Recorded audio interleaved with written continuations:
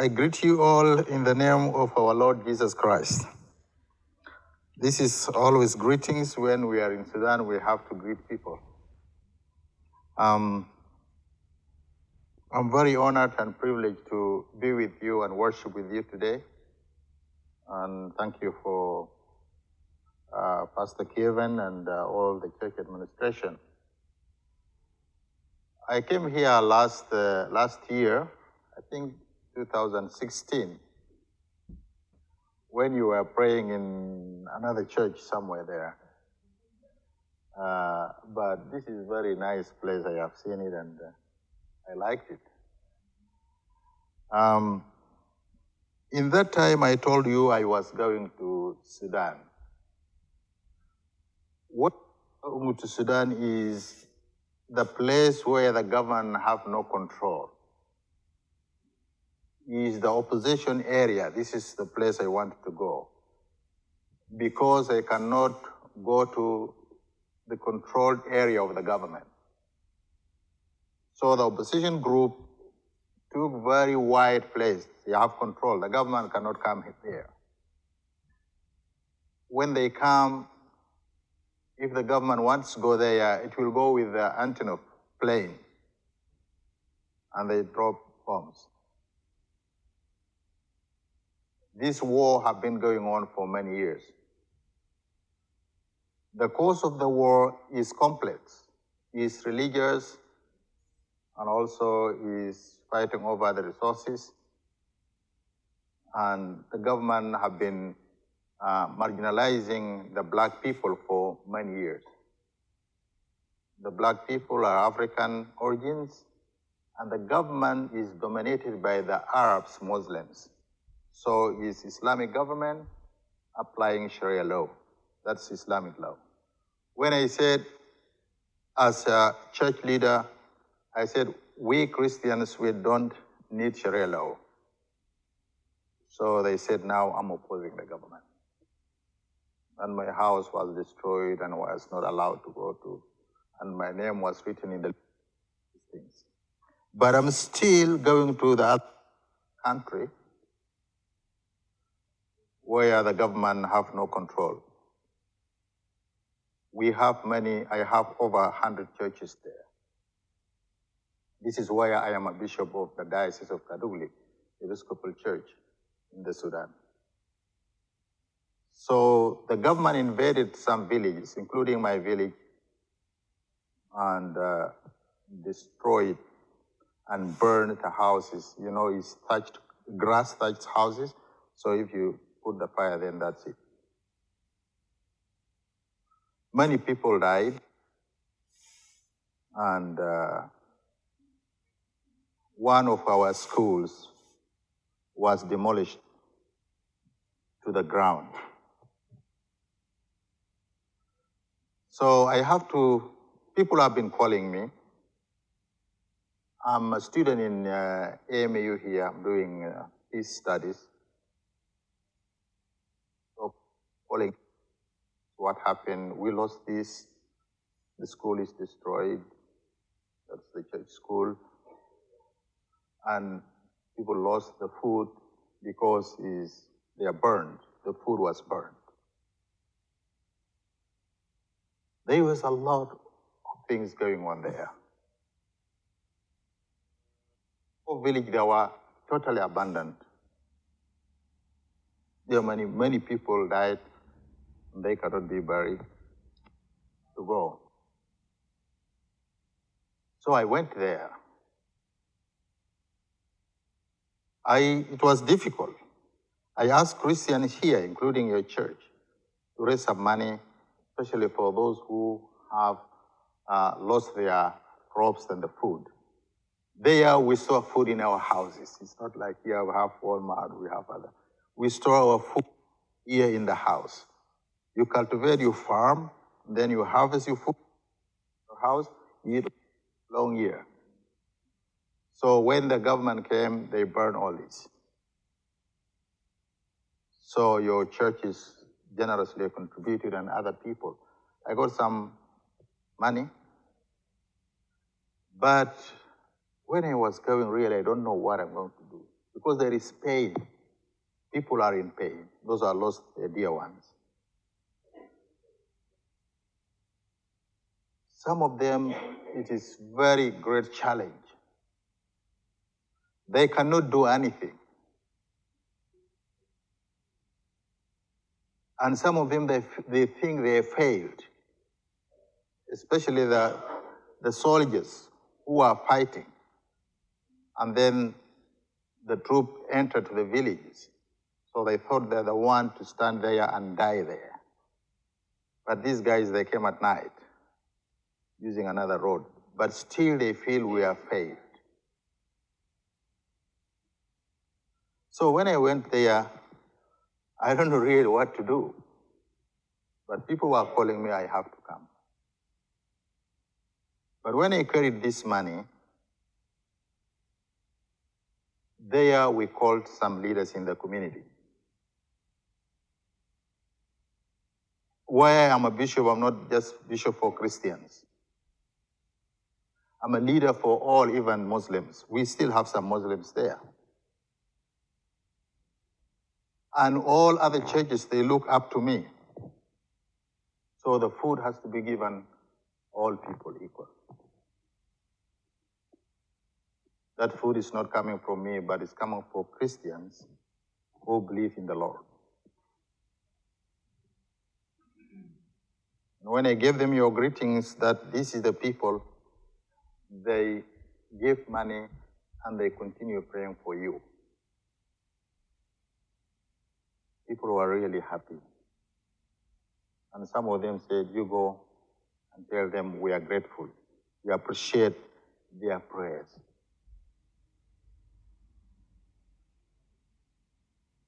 This is in the church. But in the community, I have to call people. And then I ask people to come. Because I want to talk to them. I called people. There is no any building will take the people. We have to find a place in very large garden with many trees, the big mango trees. It can cover all, one tree can cover all this church. So there were many there together. So we went there. All people, Muslims, Christians, soldiers, other churches. The big commander, they come with their guards. So guns are everywhere because they cannot come without their, their guards. These are the people who are suffering. What will I give them? It's only to direct them to Jesus. So I want to give them a message of hope.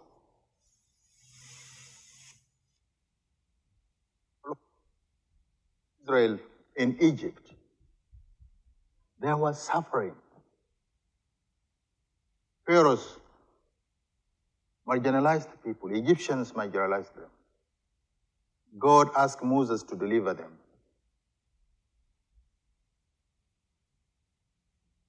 When these people were suffering,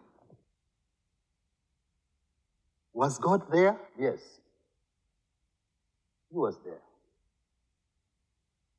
When the children were killed in Egypt, Hebrews' children, was God there? Yes. But he was waiting the right time to send Moses and was delivered. So I told the people in Nuba Mountains, God is still there. He hears all this, what is happening. Injustice that's going on, God is aware about it. But he has his own time. This land where there is war, there will be peace. We'll build another schools. We'll build universities. People were encouraged. So this story is true, but it's really related to what we are going to talk about in the Bible.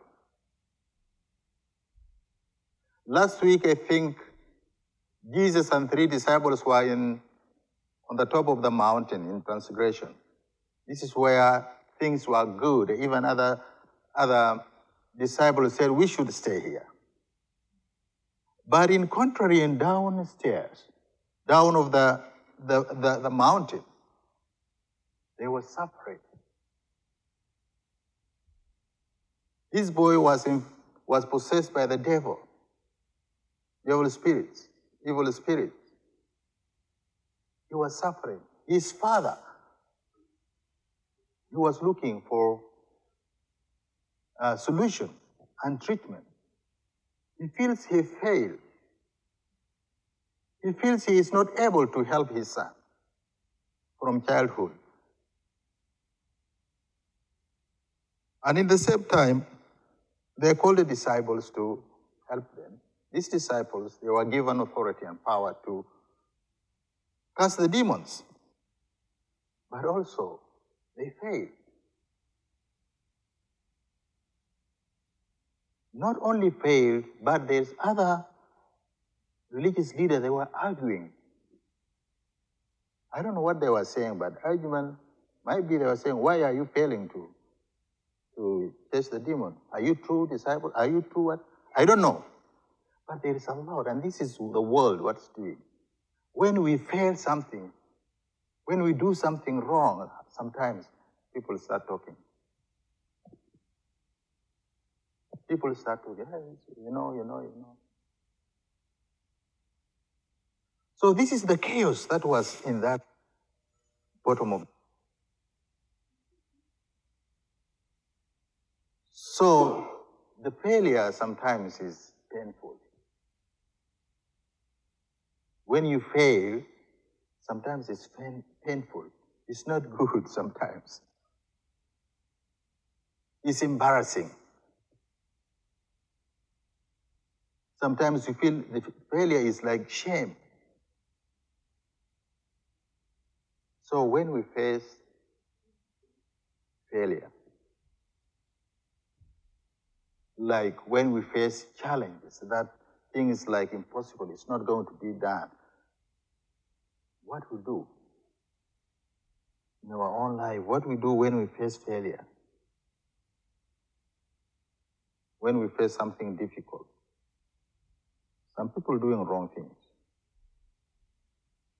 Some they can hang themselves, and that's wrong. That's not the way. But we can do few things. Yeah, when we think about it, we can say, yes, I failed. I don't want this again to be repeated. I don't want to repeat this again. That is the right direction. Or I have to work more to pass. That's the right direction. And the father of the son, who possessed by evil spirit, said, I cannot do this alone. Lord, help me. Help my unfaithfulness. Help my faith, which is not complete. Because his faith was not enough, he asked Jesus to help him to have a complete faith. So when we fail, we ask other people to help us.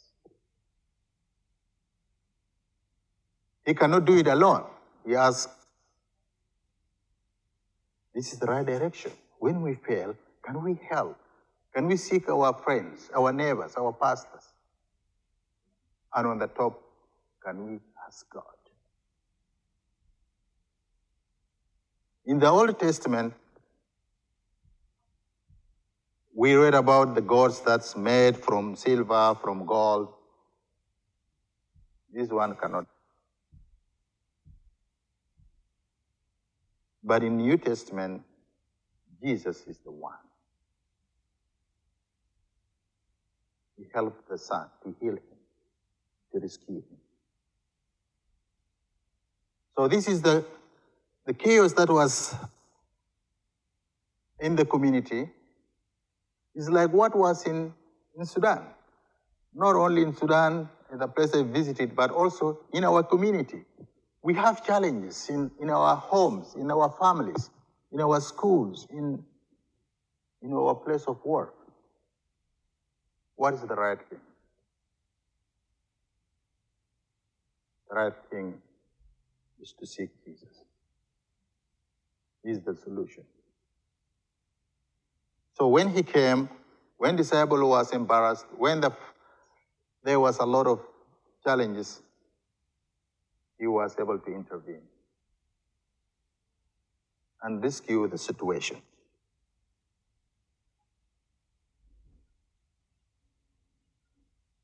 When we face with demon is the evil spirit is true. Even if we don't see with our naked eyes, but they're there. Jesus said that, confirmed that. The Bible confirmed, they're there. Evil spirits are true, and their intentions to destroy and kill and cause and inflict harms on people. And this is what the devil and the evil spirits doing up to today. So, this boy had been possessed for long years.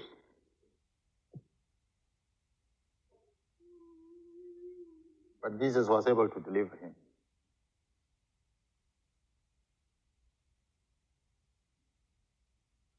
I remember last year, one of sons in our community was sick and was admitted to Sentara. Then I went there to visit him. When I visited him, and when I asked him, how are you doing and what happened, he told me, I knew that this is evil spirit. I knew that it's evil spirit. He stayed 3 days and was released back to home. The doctors did not say really have this, but in the following Sunday, the following Sunday, I planned that we should go and pray for him. Because I knew there is evil spirit.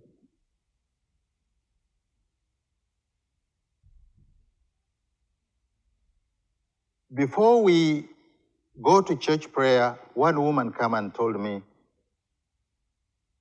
the Lord, the Spirit of God, told her that boy has evil spirit. I told her, yes, I know. I think that's good confirmation. After the church, we went to pray. The boy was standing. When we started prayer, I asked the congregation to pray for him. He went from just straight up to like this. And he's not falling. He's just like vertical. No normal human being can do like that. You just can't stand like this. But I have other experience sometimes back. I know how these spirits act. Did not scare me. We prayed over him. And when we laid our hands on him, then he fell down. He fell like dead. We continued to pray, and after some time, he woke up. The demon is real, and the power of God is real. It's not that we read about the power of God, but I have seen, I have experienced it many times in life. So this is the true things that we need to find. Not all sickness are from devil, of course. We don't see anybody who is have like epilepsy or whatever. We said this is evil spirit. No. Some of them is evil spirit, and we need to pray. They will go. That power which was given to disciples is given to us as believers. But it will increase with fasting. Because disciples said, ask Jesus, why we couldn't cast the demon? He told them, this type, it needs more power. That's prayer and fasting. And we are in the Lent. Fasting is very, very huge power. If you fast, you will experience very tremendous power in your spiritual life. One time I was in Sudan. I worked in the hotel. And then we want to go to Christmas. It was a journey, mission. And I was the leader for the mission. I was youth. I was not a priest. I was not evangelist. So these guys, I told them, in Christmas, I want to go for 3 days. The manager asked me, are you coming to work or to go to missions? I told him, I'm coming to work. He said, then go out. Then he said, go out. I was really sad. I told my friends that I don't think I will go. Everybody was really sad. But I said, I will fast. I fasted another week, and then I go and I ask, I want to go to the mission. He said, we are not sure, but you come next week, we know what to do, whether we let you go or not. I said, now the fasting is... So I fasted more. And I asked my friends who fast with me, I'm going next week to know what's happening. And in the morning, when I went there in the morning, before even I asked, the manager found me in the corridor. He said, I think you can go. You just finish the work and come at the end of the day. We see what we can do, but I think you can go. Oh, I'm working and I'm praying. I'm working and I'm praying. At the end of the day, I went there. He was not the one to decide. He asked me to decide how many days do I want. That's the power of fasting. He asked me how many days. I said, now, fasting is worked. Now I think, okay, 3 days I will come. I will be tired, and then one day I need another 2 days. I said 5 days. He said, okay. And I was given 5 days. Fasting is very, very, very powerful tool as Christians. And now we in the Lent, we are fasting. We are not just only fasting. It's not only spiritual, but even you lose some weight. But our aim is not that we need to lose our weight, but our aim that's to gain some strength and spiritual things and overcome some of these things. So I urge you try fasting. It's not easy. Your stomach will say, I'm killing you, but you will not die. Some people even can fast for many days. Let us try this fasting in this Lent time, and we see the power that we have.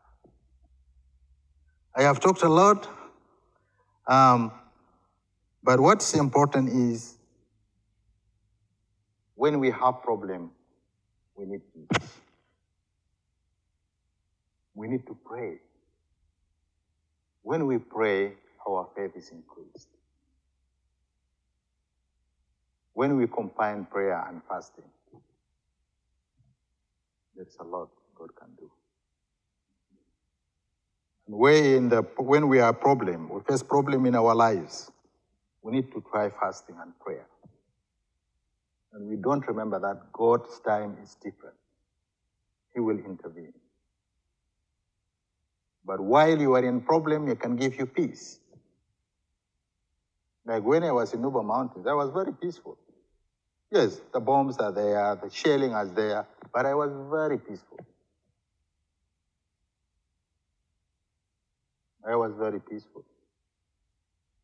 I remember one time the mates came. They came this way. I was very busy to take the photo. And other people ran into it. My wife was mad. How can you do that? I said they were far. They were not near us. They were far. So God can give us peace even when things are difficult. In this time of rain, I hope that this time will refresh our spiritual strength and power. May God bless you in Jesus' name.